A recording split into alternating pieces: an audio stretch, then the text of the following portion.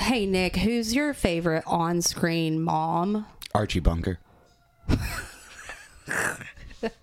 Well, Norman Bates' mom or Frank Zito's mom? Norman Bates' mom, but Frank Zito's a close second. Well, my favorite is Vicki Lawrence from Mama's Family, so... Oh, yeah. Yeah. Mama. Happy Mother's Day, y'all. Hey guys, it's your favorite final girl and boy, Emily and Nick, coming at you with a new episode of Gag Me With a Knife, a weekly podcast where we dissect, disembowel, and shred the best and worst slasher movies. This week we'll be scalping 1980s Maniac. As always, Emily has the back of an original VHS copy, so let's hear what the back of that box says. Maniac provides ultimate satisfaction to even the most hardened fans of horrific gore. This hair-raising film traces the grim steps of a maniac killer as he stalks New York City streets, randomly searching for his prey. After ritually murdering and graphically scalping his victims, he takes their hair and clothes to his lair, which he shares with his grotesque collection of mannequins, which he costumes with his grisly trophies. 1980, your thoughts? I didn't know that on my visit to New York in 1980, somebody had documented everything I did. And I want to know who did that because it's wonderful work. What's funny is that while this whole movie was being filmed, that's when like the Central Park killer was at large, and he killed two sex workers, and they couldn't identify them, so they put their clothes on mannequins and put those pictures out to try to identify them. One of them was identified, the other one never has been. That's weird, though, considering the movie. At the same time? At the exact same time, yeah. I'm glad they just turned mine into a movie. Right, I know. So, what are, just summary, base thoughts on this movie as a whole? I've always liked this movie. I can understand why people don't and people think it's bad, but I've always liked this movie. It's an isolating, lonely, very, very, very off-putting, unnerving movie. But I enjoy that about it. Yeah, it's dark as hell. It's real dark. It's dark as fuck. So, yeah. It's not a normal slasher, even in the sense that, it doesn't really have all the elements of, a typical slasher anyway, but... It's like a low-rent psychological slasher. Yeah, and... Usually this is not the era of slashers that I like anyway, because they're a little too dark for me. But I do think this is a good movie. Will I rewatch it every week? No, but if you're a fan of the genre, it's required viewing. It is, yeah. You need to watch it, and I think it's really well done. It's just it's hard to watch over and over. You don't have fun with it. There's a lot of low rent aspects of this movie, and also if you see Joey Spinell's apartment, you'll understand what I mean by low rent. Facts. I mean, it's not even an apartment. I don't know. I think it's a mop closet. Yeah. And that's not a reference to the Wigs. So, in this movie, we start out at the beach, or we start out at someone looking in those, what are they called? Those things you look through, they're binoculars, but you put a quarter in. Yeah, it's like a Viewmaster or something, but it's like binoculars, but for charge. What were those things that they used to get and used to flip them, the handheld ones? Viewfinders. Yeah. Or something about kaleidoscope's the thing with the not trippy. Kaleidoscopes, but they were anyway. I think it's a viewfinder, but yeah. So we start out where this guy's watching this couple on the beach, and then it cuts to the couple. Well, also, okay, not only does New York have some of the most beautiful beaches on the East Coast, this couple picked the absolute fucking worst place to take a nap. Right, and it doesn't look warm. Well, I mean, I'm assuming they had gotten done fucking and were camping there or something, but terrible place to fuck. So he's doing his heavy breathing thing. By the way, dude, what is with the grunting? Does nobody hear this? It sounds so much like the dude in Pieces. Yeah. This and I'm get a septoplasty. I don't know what you need, but stop. But anyway, so this couple's talking on the beach. The girls wants the guy to go get some more firewood 'cause she's gonna get cold. And man, the firewood he brings back. Oh, right. And so they're both killed. First, she is is it a throat slit or stabbed or something, and then he's choked with like he's a garrote. Yeah. It's like a garroted metal or something like that.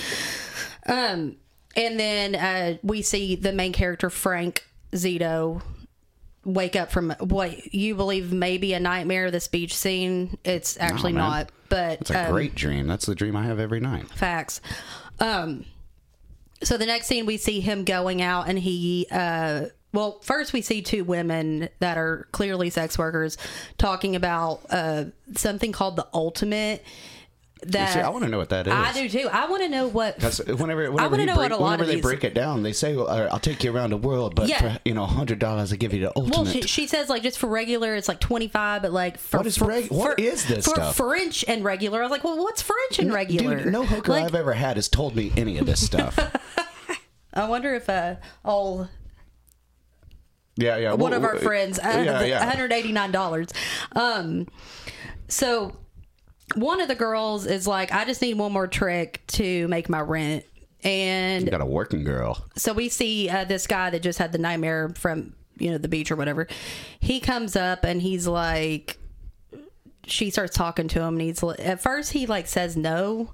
But then when she goes through all these things, like you can get a regular for 25, 50 is French and regular, 75 is around the world. And then the other girl says, don't forget the ultimate, which she had talked about earlier because some guy did the ultimate that she had never seen before. I don't know what the ultimate is. So, but she was like, oh yeah, for 100, you'll get the ultimate. So he originally says no until somebody upsells him on sex. Yeah. Which really goes against the plot, but that doesn't matter. Anyway, 25, nah. $100, yeah. I'll scalp you but whatever. Okay, so he takes her into this hotel. Out there scalping tickets for that Poonan. This hotel was actually the same hotel that this other shit that I talked about at the beginning was happening. Oh yeah, too. And it was happening like while this was filming. Anyway, Central Park Killer. Yeah. Ooh. So he gets a room. He asks. Well, before he gets that room, he doesn't let the hooker break the golden rule. She tries to hold his arm, hold his hand. You never let a hooker hold your hand. Also, he pays extra for color TV. I do know that from my time with the ladies of the night. But he does pay extra for color TV, which Well, I mean, whatever. I don't know. He wasn't going to use it, but I don't know. Gotta get the penthouse suite. Doesn't matter. It's bigger. That room's bigger than his house. Yeah. So, pay for what you get, man. Yeah, I know. $35, I think, in total with tax. So it was $135 for this trick. Yeah. All right. He doesn't even get whatever. I would have waited to at least like get the ultimate before I did what he does. But at least gotten a breakdown of what the ultimate was. I guess the ultimate in his mind is different. Don't like. Well, he did the ultimate. What he thought the ultimate was. Maybe he's more of an around the world kind of guy. I mean, he didn't seem to want to go up there till he found out about the ultimate, though. Nah, I think he always wanted to go up there. Well, he did, but like he was acting like coy about it, I guess. So he's been wondering what the inside of that building's been looking like, and it took a hooker to get him in there. Yeah. So at first she's ready to go, but he's like, I want you to model. She says that she's a model, and he's like, well, model for me. And Dance she's like, me, like your mother used to. She just keeps on making poses and goes like this, like this, like this, which will be important later. And but hey, it's good to note that this hooker ain't that bad looking, man. Also, her clothes are like, now you can tell the 80s like / late 70s she are looks coming like she's back ready in for style. An aerobics class. Well, I mean, they're coming back in style because that outfit, like, I basically have an outfit that looks like that. Yeah, God like bless a yoga leotard pants. And like, whatever. Anyway. Yeah, yoga pants, they rule. She's wearing hot pants, like short, hot really pants? short. She's wearing really short, like bright purple. Oh like, yeah. But doesn't she have like a leotard on too? She has a leotard on, and then she has like what are those tights with the holes in them? I don't know. What are those called? Fishnet tights. Oh. True hooker attire. Yeah. So he she finally gets on top of him. They kiss a little bit, and then he gets It looks like it's going well. Yeah, I mean, it's like, I mean, you don't think anything's, it's, I mean, you know something bad's going to happen because you know what movie you're watching, but, you know, you don't, all of a sudden, he just looks like a crazy maniac. Wouldn't it be funny if this movie didn't really get going until after this and he didn't kill her and he just actually had a trick? I was like, he's just that kind of guy. Yeah. You know? Everybody needs somebody sometimes. Like, he kills nothing, like, he does not kill sex workers, but everyone else. So he even gives her a tip afterwards. Yeah. He gets on top of her and then looks like a goddamn maniac, which is where the movie comes from, and starts strangling her and hallucinating about his mother. Yeah. And his mother's kind of hot too. She was, yeah. We never see her corpse though, do we? Yeah. Oh, we know. Yeah, we do. I'm sorry. We'll get to that. That's later. But it's also a dream. Anyway. It's a great scene though. It's not like Norman Bates though when you find like his mom. But no, Norman Bates really had his mom. Or like when you find grandma in Texas Chainsaw. Well, anyway. Yeah. So he takes her home. And after he beds them, deads them, scalps them, and scraps them. Yeah, someone walks by and it's like, "Hey, Frank, you got Christmas shopping?" He's like, "Yeah," and he clearly has like a body in a fucking trash bag. It's not a Christmas tree over his shoulder because he does have a Christmas tree inside this like tiny room. He celebrates the season. Yeah, so he's bringing her in, and he scalped her, by the way. Yeah, $5 toupee. After he strangled her to death, he scalped her, and it shows him like talking to himself as his mom, but then like kind of having a conversation with her, but he's like both voices. Yeah, it's a Norman Bates and kind then of thing. He has like but then in some scenes he has a weird country accent, which doesn't make sense, but whatever. And then he takes Joey Spinell's doing his best George Jones. Yeah. And or like when you were doing something in pieces and you started talking like with the Mississippi accent for no reason, but that's how all Bostonians talk. So I hate Boston. I know. So he takes the scalp and he has a mannequin. He already has a mannequin in there. He's got a new one now. But now he has a new one. Then he hammers like the scalp. He hammers onto. a tack into it. Yeah. I like that method. So while he prepares the new mannequin, like he dresses her up. Well, there's nothing better than running your hands through your sex mannequin's human scalp and finding a tack right there. It's so smooth. Yeah. But so he like has this full conversation with his mom, and then he looks at the newspaper about a couple on the beach being murdered. so that wasn't a nightmare. Opposed to some people don't call that a nightmare, Emily. A dream. That couple had it coming for them. That's not where you fuck. And, well, especially not in like New York, but the sunny beaches of New York. So he gets his shotgun together after that, and then he the old gun and a violin case thing. Yeah, and he does this weird panting again, and then he says Polly want a cracker. It's some weird ass shit. Like he tells his mannequin girls he'll be right back. Why did you make me do this? Yeah. So he drives away hunting. Ends up at the old Verrazano Bridge. But he like parks near this disco club. Yeah. Where he sees Disco Boy and Disco Girl. That's how they're credited. Tom Savini, Disco Boy. Tom Savini is Disco Boy. Picking up somebody else's chick. Yeah, picking up somebody else's fucking girlfriend. But I mean, it's really her own. Like, he doesn't know that guy. Like, she should have been faithful. Yeah, fuck that guy. I mean, who cares? Man? So actually, fuck that guy. That woman should be home fucking her guy. Yeah, she but shouldn't be doing it. Like, he has no like game in he has no part of this like fight. So I didn't know picking up chicks with a boyfriend was so easy. Tom Savini showed me the way. Well, he is hot in that movie. He's pretty good looking. He's got the stash. So they get in Tom Savini's car, Disco Boy, Disco Girl. Frank Zito follows them. They're like kissing. My favorite question is when he drives her to the end of the Verrazano Bridge at that little like outlet or inlet or whatever. She goes, "Come here a lot." I was like, yeah, all the time. Yeah, this is where I hang out. Well, then he goes, "You want to go somewhere else?" And she's like, "Where?" And he's like, "The back seat." Yeah, smooth, man, smooth.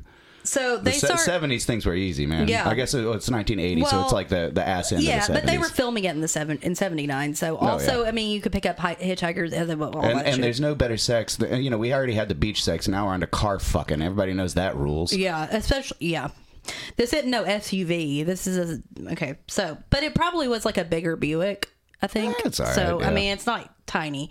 So, they're in the back. They're like making out, about to have sex, and Disco Girl sees Frank Zito, who is not a disco boy. No, in the window of the car, and she freaks out. She's like, I see somebody, and Tom Savini's kind of like, whatever, like, I thought I was gonna get wouldn't laid. It be funny though if Disco Boy was like, yeah, is it cool afterwards if my boy gets some? Yeah, you do come here a lot. Also, him assuming that it's his friend. I mean, they both have obviously mustaches. My They're friend both from is New here, York. so he's like, well, whatever. They get in the front seat, and as soon as hit the light, it shows. I think the shot's really cool where the light, because it's like an old school car. I think where a the lot of the lighting in this works because of how grainy and weird it is, and how weirdly it's shot, and it really gets the shittiness of like. Anyone who goes to New York now, you don't get to see that anymore. Like the taxi driver stuff of how New York looked like run down. Yeah, when it was like you didn't go there unless you wanted to get murdered, basically. I think this movie does a good job of making New York look gritty. I like it a lot. The lighting is even if you think New the lighting's York bad, on it its looks own good. back then, but yeah. So what happens is he turns on the lights on his car, which it's those old lights that like rotate up, Those used to be cool, man. Yeah, they are. Well, they're still cool. Dude, I remember when I was a kid seeing somebody with one of those. I think and I that's thought cool it was as really fuck. cool. I want that on my car. Until one of them breaks. I guess, yeah. Yeah. Little separate, I useless motor. I never had that. So, never say never. and as soon as I will say never, but as soon as the lights come on, the lights shine onto Frank Zito with his shotgun, and he starts running at them, but then it turns into like slow-mo. This is so awesome. It's a really cool Classic scene, Savini. like cool shot. Classic Savini. So he he jumps onto the hood of the car in slow-mo and just blast Tom Savini's head off. Disco Boy no more. And I'll tell you the story about the body they used for this scene later.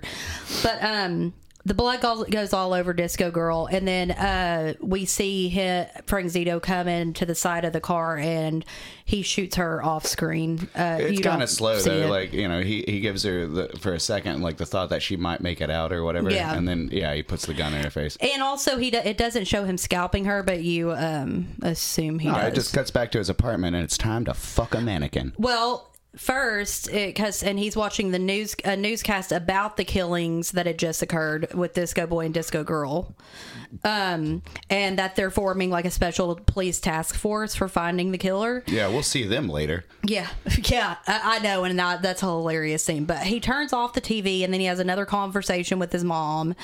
Fake mom. I mean, dead mom. Like he's do both this voices. stuff. Why you make me do this? Yeah, he's like, you can't go. It's when you go out, you can't go out. Like, because if you You're go gonna do it out, you again. gotta do it again. And every time you go out, beauty is punishable by death. So then he lays back in bed then, and he starts brushing his greasy ass hair. He kind of makes it look good. Ugh. Gross. man. That made me want to vomit. Between that and his pock marks, I was like, like gross. So then he talks to the mannequin. All this is how my room looks. The boneyard. We've talked about this. So he talks. And you can ask one of the two people who have been in there. I thought they were dead. No, they're both still alive. Just one of them doesn't talk to me anymore. That's not true. Okay. Yeah. So he talks to the mannequin in handcuffs. It's Disco Girl, so she was scalped. Yeah.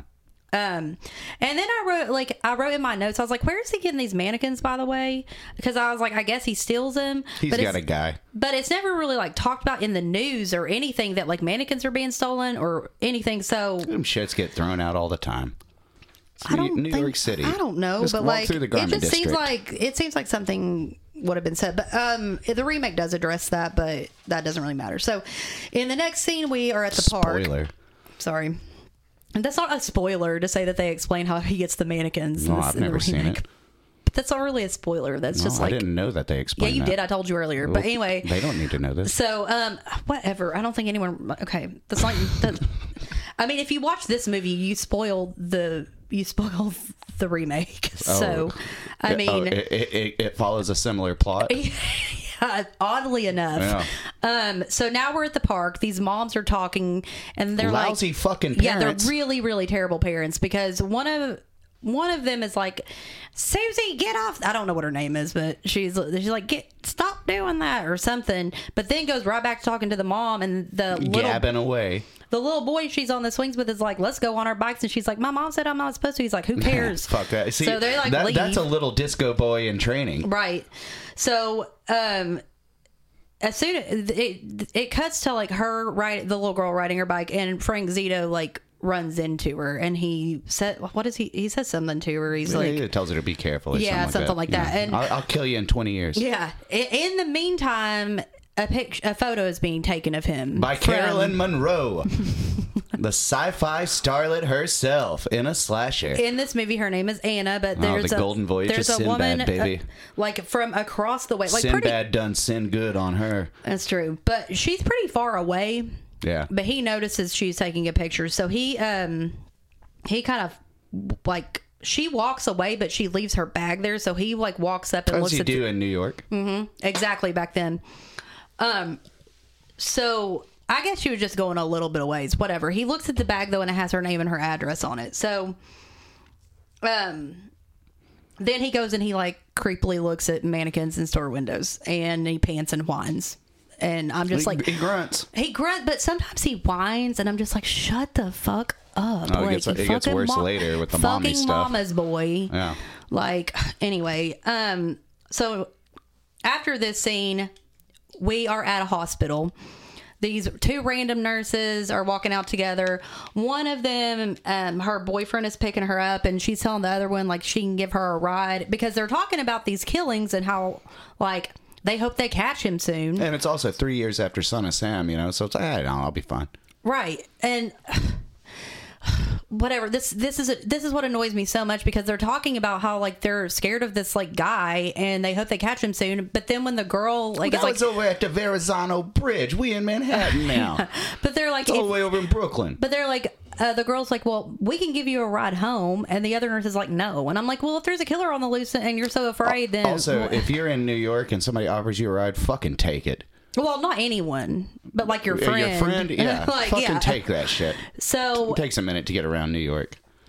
So that's dumb. So the nurse that is left after the other one leaves, she grabs a newspaper, and on the front page is a story about the murders, and the ones they were just talking about. Yeah, and Frank is across the street looking at her. So I don't think she sees him. She doesn't see him though. Even if she does, that couldn't be him. But at some point before that, she said, "If something happens, like I'll splurge and get a taxi." Well, she sure as shit doesn't, because she starts walking. To the subway. Who the fuck's she waiting on? She's not waiting on anyone. She just starts walking to the subway. She should have been trying to get a fucking cab, but whatever. So on a nurse's salary, shit. Well, she said she made a comment and said she would splurge and get a taxi, and then she didn't. So her fault, really. This is completely her fault. Frank follows her. When she's walking, she's kind of nervous. She doesn't really know anyone's following her yet, until she gets to the down the stairs in the subway, and then she starts getting real nervous, and when she's about to go through the turnstile, she drops all of her she obviously quarters. doesn't know how a subway station in New York works. I don't know how long she's been working at that hospital or in New York City at all, but also she doesn't know how it works, and I guess she has some spare tokens, but man, she leaves Frank plenty to get right back in. I know, that's what I was about to say. Why I said she was nervous is because she drops like all of those because she's like trying to get him out. Do you think Frank used just one and like kept the other ones for later trips? I mean, I would have. Yeah, I would too. I mean, like, hell yeah, dude, subway tokens. I mean, yeah, I get like this scalp plus all these like, I think they were probably quarters at the time, not tokens. That's not how it works. Well, you don't know how it worked back in 1979. This is a documentary on my visit to New York City in 1980. I forgot 1979, but I forgot. So she ends up getting her quarter or whatever token, whatever. just in time to get through the turnstile, but she drops all these quarters, and then this is when the chase begins, kind of. And if anyone's listened to this podcast at all, you know that I do not like a long chase scene. They get on my fucking nerves. This chase scene goes on in a hole for 5 fucking minutes.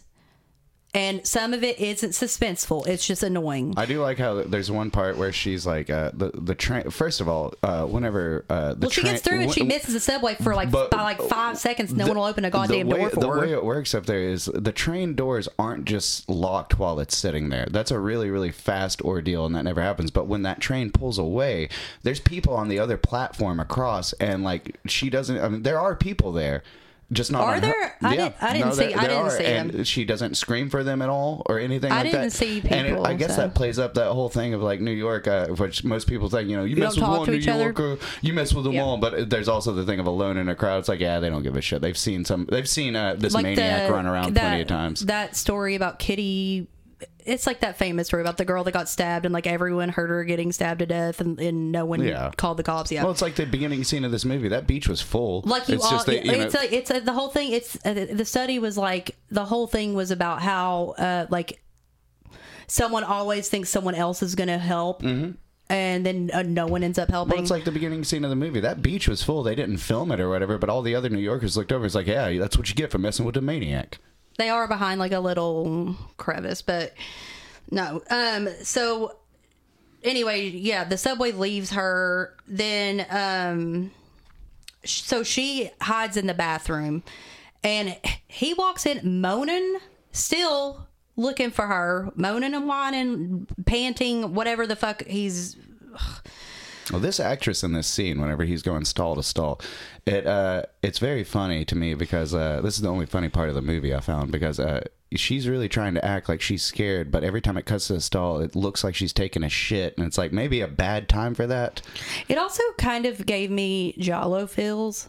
What's scene, that? I don't. The Italian. Yeah. I don't know. I think it's because some of this movie looks a little dubbed, but this looks like a scene that would be in a Giallo. Anyway, well, after she's done dropping a deuce. So she hears the door and assumes that this guy's left, but immediately starts making all this noise, like breathing. Yeah, she's celebrating at the sink. Yeah, but before that, when she's still in the stall, she's like, oh, whoa. I'm like, shouldn't she just dropped one. But you shouldn't assume. In the men's room. You should not assume that he, like, if you really thought a killer was after you, don't just assume he fucking left, like, immediately. Also, if he would have killed her in the men's room, it would have been justified because that's clearly labeled men's.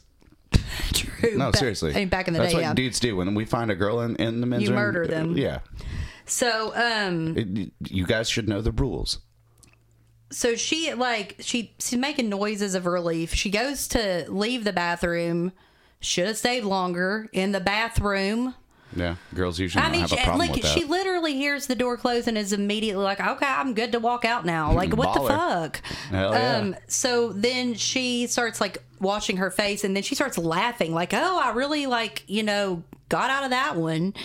Well, no, she fucking didn't. She was a little too fucking fast on that laugh. Yeah, Frank didn't think that was that funny. She looks up and he's behind her, stabs her in the back. With a bayonet. Washes his knife. A dull blade. And I'm assuming, I'm not assuming, he scalps her because she has blonde hair. Mm-hmm. Because in the next scene, he's back home talking to his mom.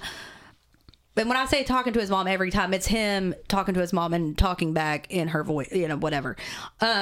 But they're talking about how, he has to be careful because blood got all up in her blonde hair. And it is stained the color of Kool-Aid. I don't think that's the color that it would be with blood stained. Anyway, it's red Kool-Aid blood stained scalp that he's tacking onto a mannequin. $5 toupee, man.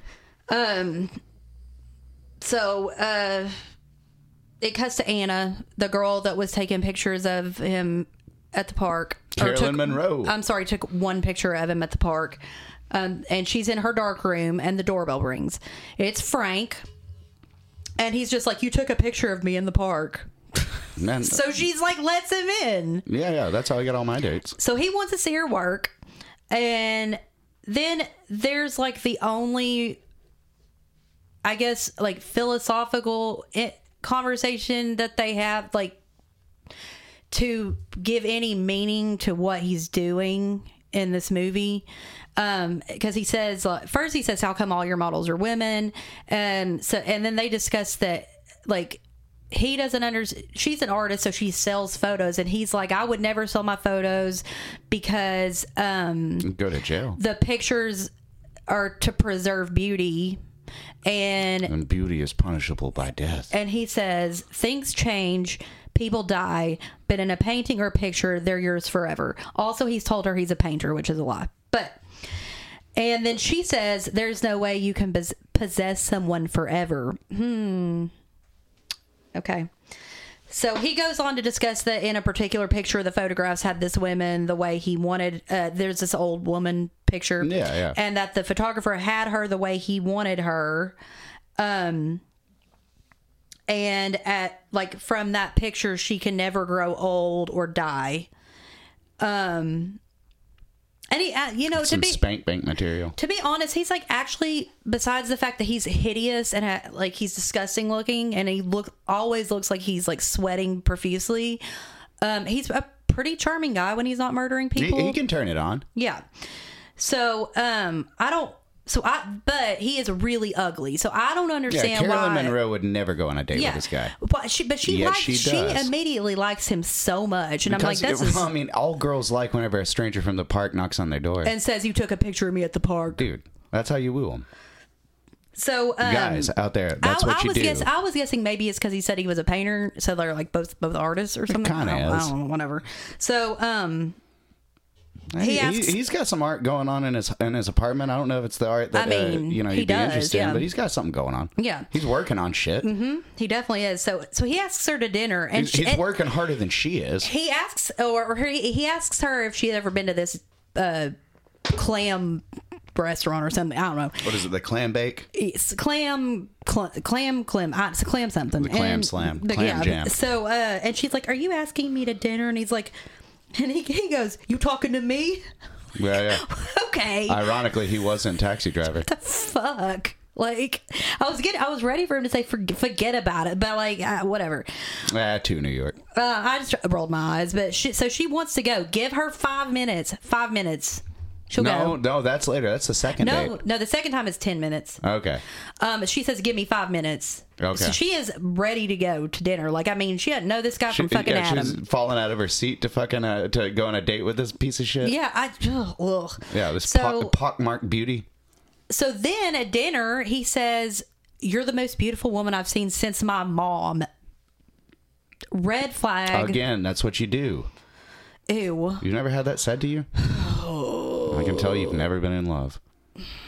No, that's disgusting. Anyway, hey, no. That's what you do. I dated plenty of mama's boys. You take a girl to a really weird seafood restaurant in Brooklyn, and you start talking about your mom and comparing them. That's what I did with every one of my girlfriends. Well, anyway, I don't even live in Brooklyn, but I was like, hey, you want to go on a date? It's going to be like a 17-hour drive, but it's going to be worth it.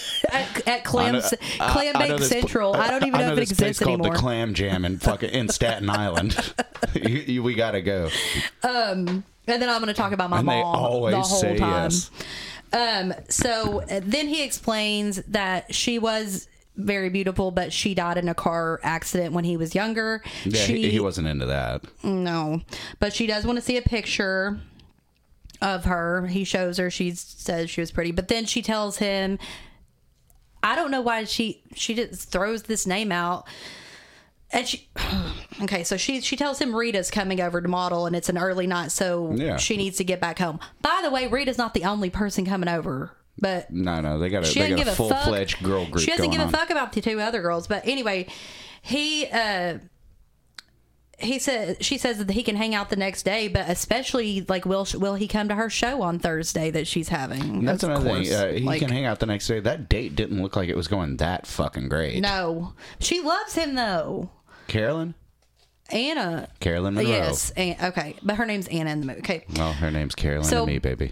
It cuts to her photo shoot, and it is not just Rita, but two other models, as well as this guy that's Just in charge. getting drunk and I being mean, he's a in dick. charge of something there, I guess. I think Something he's in the photo. Well, I think he's in charge of the bar, but he's not a good bartender. he's in charge. I think he's in charge of like what they're wearing, because he's like, and like their makeup, because he's like, who did their makeup, and she needs to take her necklace off, and blah.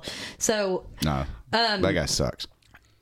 So this is the same night as the clam jam, dinner, but Frank fucking walks in with a gift, and it's a goddamn teddy bear. Weird. I feel like that's an old thing. It used to be a thing. You get some girl some stuffed animal. In the same night that she said it's an early night, we just went to the clam jam, and you talk about your mom being as pretty as me, and now you're gonna come over and bring a bear. At least he didn't bring a mannequin. That's true, but I mean, like, Check this shit out. So at this point, also that other guy that was like, why didn't you have someone do their makeup? Why did you let them do that themselves? Rita, take off your necklace. So the only person in this movie that deserves to be killed.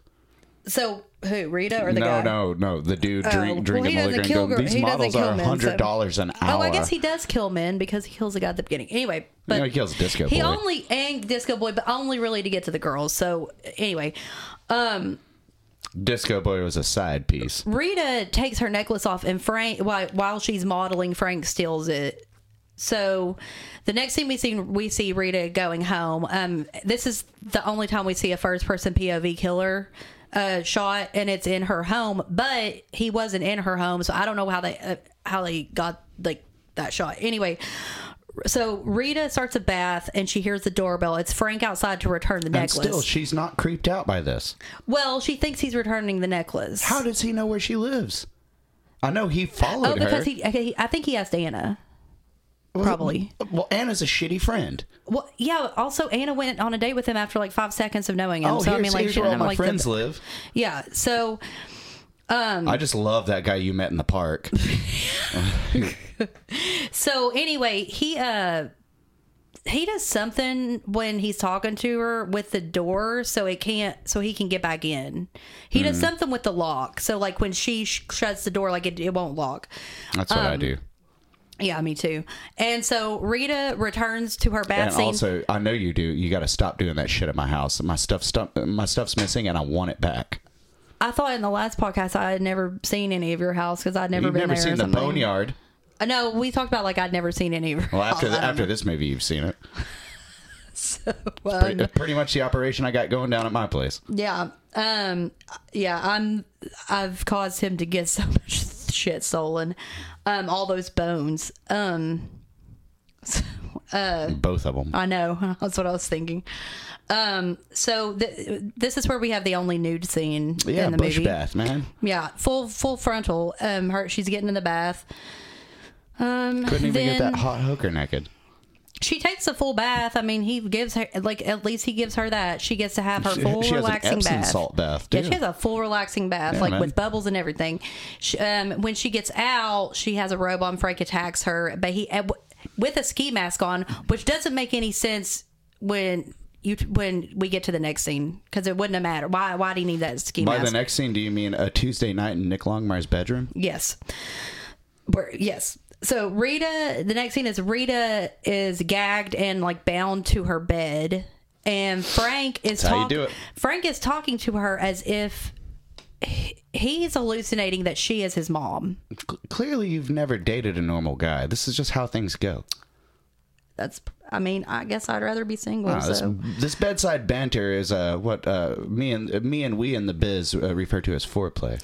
So he talks to her for a little bit, but then he finally stabs her in the chest and scalps her, and then he says, "Tonight you stay home." I mean, that's how you keep them.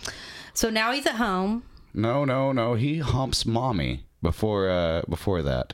He stabs her, and he gets on her. Oh, yeah. Well, he does the whole mommy. And then he's humping mommy. He's calling her mommy as she's dying. And I think the last scene of her face is like a tear rolling down as she's dead. Because she is mommy, then. Yeah, gotta hump mommy on a Tuesday. Mommy, it's Mother's Day, so. Archie Bunker. So now we're at his. Okay, I'm gonna start putting the word house in quotes or apartment in quotes, because it's like it looks like a closet or a storage room. with a bed in it and a TV. Yeah, Frank, you can have the mop closet. It's okay. Don't worry about the rent. Just pay the power. So he's at home and he starts playing this music box. And he gets a small, not a shotgun, but a smaller gun out and starts shooting a target. It's a Daisy pellet gun. Oh, it is? Okay. I used to have one of those. Well, he's shooting at this target, which is a photo of a woman with like an X on it. And then while he does that, he just like whimpers like a little bitch. Well, he's got a music box going too, and dude, his little ray gun before that, his little like like ray gun. And he's got that hat on. Dude, this is why it's my room. This is what I do. I sit in a weird hat and I fire my little ray guns and I cry. Well, and then you brush your fucking greasy ass hair. Yeah. They sticks to your head. Okay, so anyway, next scene. Looking good. Joe, I called him Joe because that's the guy that's the actor. Sorry. Frank calls Joey Spinell. Frank calls Anna to see a movie, and he's like, okay, 20 minutes. She's like, make it 10. Yeah, I'll see you in 10 minutes. No, in New York, no fucking way. And that phone booth he was calling her from was clearly not in Manhattan, and it is going to take you much, much longer than 10 minutes to even get over there and get off the subway or even drive over there. This is all bullshit. Yeah, and on top of that, let's just go back to the fact that she's so fucking eager. Yeah, I don't know why she's going on a second date with this dude. Isn't it like a rule anyway for a girl not to act too eager anyway? Because guys don't like that. But on top of that, I just don't get why she's like, oh no, make it 10. I'm ready to go.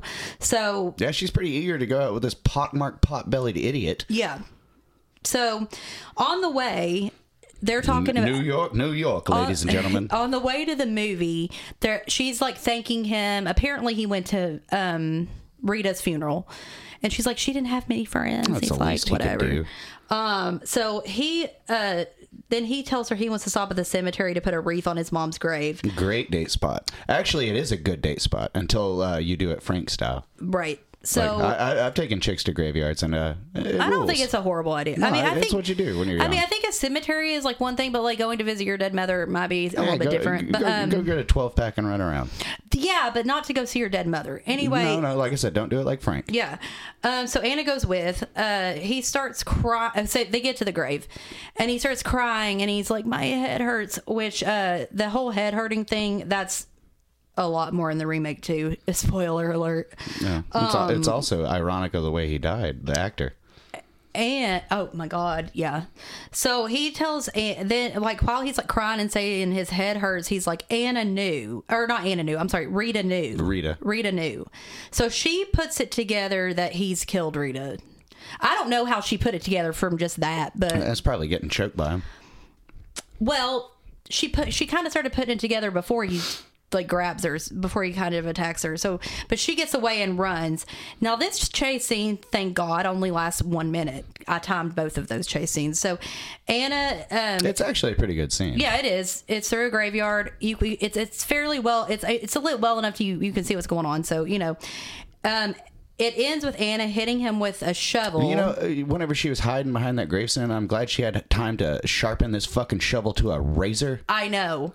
So she attacked, he comes up and she stabs him in the side with this shovel, and he falls down. And she gets away, and he stumbles back to his mother's grave after hearing her. Now this scene is fucking awesome. Now in this part, he's actually hearing his mom's voice, because now, see, at the beginning we saw him without a shirt on. I forgot to talk about this, where he had clearly old cigarette burn marks on his chest and shit. Yeah. But now we're hearing her actual voice and his actual voice as a kid, and she's locking him in the closet and shit like that. Well, also, I like how he stumbled back to his apartment, and it's New York, ladies and gentlemen. Nobody noticed that from whatever graveyard he was in to miles back to his apartment, just stumbling around with a bloody arm. Well, he did have a car, so but what he stumbles to his mom's grave, and So he like lays down on the ground in front of the tombstone, and this zombie mom, classic hand coming up through the ground and grabbing the throat, and then you see like the head too, but it's all like all blue and stuff. I don't know. It's so good, and you can tell there's somebody really in there in the makeup because it moves its mouth, and you can see the lips moving over the teeth, and it's really good. Yeah. So she grabs him, but it was clearly best effect in the movie besides Tom Savini exploding head. Yeah, but then that disappears because it was a delusion, and then he just lays there crying on the ground in front of the tombstone. So then he gets home wounded. Dude, when he shuts his door, there's a plaster cast of like half a face and an open mouth. Oh yeah. And mind you, I want that thing, not for any kind of weird reasons, but that is a really, really cool. It's like almost like a door knocker, just like weird, but like it's a really cool thing to be hanging on the door. Yeah, actually, I noticed that too, but And also, I noticed his bloody wig mannequins by this time, because he's got a collection, they kind of look new wave punk. Yeah, no, they do. No, I mean, they're like set around a dinner table, but so when he gets home, he has a delusion of his mother as her young self reaching for him. I don't know if she says it or if he says, "You betrayed me." Someone says, "You betrayed me." Yeah, I can't remember. Then he like lays, she's disappeared because that wasn't real. And he's laid down in the bed and he's like, we think mortally wounded, I guess. But he's looking at all the mannequins. He's whimpering and he's like, "Oh, mommy, it hurts." Yeah. All the mannequins start coming alive and saying, I guess, what they last said. You know this, especially with the sex worker, excuse me, because she's saying like this. Like this, like this. Dance for me like your mother used to. So they start like grabbing the weapons that were used to kill them, except for the shotgun, and like stabbing him. They cut his arm off, and then it just looks like they're like tearing him apart because they literally tear his head off of his body. And another classic Savini effect. Yeah, that scene's good. Doesn't look as good as the other things, but it is good. So the scene ends with them like all around him. And then it cuts to, I guess, the next morning. And I'm assuming Anna has, gotten away and told the police. And so these two guys, the two police officers show up. Those fucking low rent Starsky and Hutch wake up the entire fucking neighborhood, man. So they show up to Frank's apartment and bust in. All the mannequins are there, like in their places that they were before, like this delusion. I guess, this delusion at the end or of the last scene. Yeah. And they see that they think he's dead with a knife in his stomach. Yeah, apparently he had a nightmare and killed himself. They just leave. Well, that's good detective work. They just walk out. Yeah. Like, they don't make sure he's dead. Plainclothes cops, cops, ladies and gentlemen. And then the movie ends on Frank's eyes opening. And the movie's over. Yeah. It's a weird ending, but it's good. I'm gonna go through. I have two new titles for this movie: Nick Longmire Does New York or Nick Longmire Takes Manhattan. So you pick. I think Nick Longmire, the Central Park Killer, would be more. That's a little on the nose. But so I'm gonna quickly go through the body count before I do the fun facts. Yeah. So there are 8 deaths if you don't include Frank, because we really don't know if he was alive or dead at the end. Or maybe the low rent Starsky and Hutch was just a dream too. 1 and 2 are Eloise and Arnold, which are apparently the names of the people on the beach. I don't know how they got names and Eloise? No one else. Yeah. Oh. Fancy. So then number 3 is the sex worker. They get strangled then scalped. Number 4 is Disco Boy, shot in the head. Tom Savini. Number 5 is Disco Girl, shot off screen then scalped. Number 6 is the nurse, stabbed through the back with a bayonet. Yeah, and then scalped. 7 is Rita. She stabbed in the stomach and then scalped, or the chest area. And humped to death afterwards. Number 8. Humped away into that quiet night. Number 8, like, if you want to count her, Carmen Zito, who died of a car crash, but that's like before the movie. So it's really like 7 that happened during the movie. Yeah. And then like maybe 8 if it's Frank, and if you count the mom, and then maybe not, I don't know. So, First of all, so the budget was, well, I'll go into that in a second because it's a whole thing. So Joe Spinell, Joey Spinell, who played Frank, he co-wrote, produced, and I didn't know that. That's and crazy. was the lead actor in the movie. The special effects were done by Tom Savini and an uncredited Rob Bottin. Bottin. Yeah, I think it's how he did. prefers it. He did The Thing and the Fog. The Fog, Humanoids from the Deep. So Savini has been known to have said that he thinks that he might have gone a little too far with Maniac, with the gore in this movie. Yeah. Jeez. Yeah. So the dummy used for the exploding head scene for Disco Boy was the same as the dummy from Dawn of the Dead with the exploding head. Its nickname was Boris, and they retired him after being used in this movie, as well as the car that was shot through in the movie. So they locked the dummy in the trunk of the car and sunk it in the East River. So I hope it's still there. Yeah, there's a what do you call that? There's a little treasure buried in the East River you can go get. I would love that. Go scuba diving and get that damn mannequin. So the budget of the movie was I need to fuck that thing. Was $350,000, and it made about $10 million. No shit. Yeah. There was a lot of rogue filmmaking, as they didn't always have necessary permits to film. So the infamous shotgun through the windshield scene and others had to be filmed quickly, and cast and crew had to run away before the cops came. Yeah.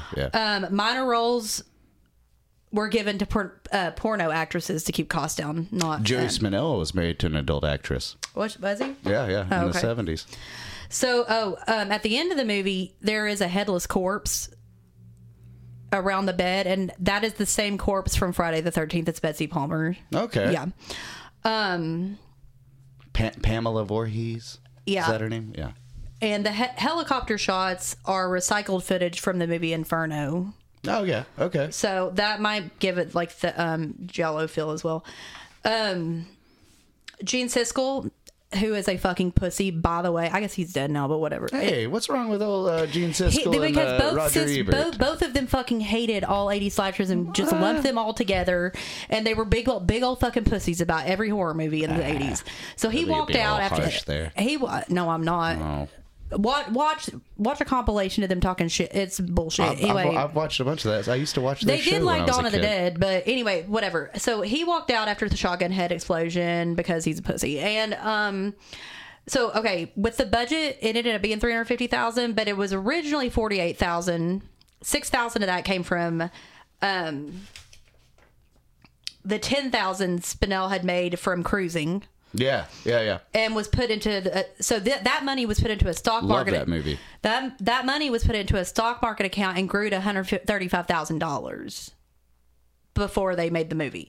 Playing the stocks there, Joey. Yeah. Then the producer Judd Hamilton gave the rest to make it $200,000. Judd Hamilton, who was also married to Carolyn Monroe. But that was the caveat.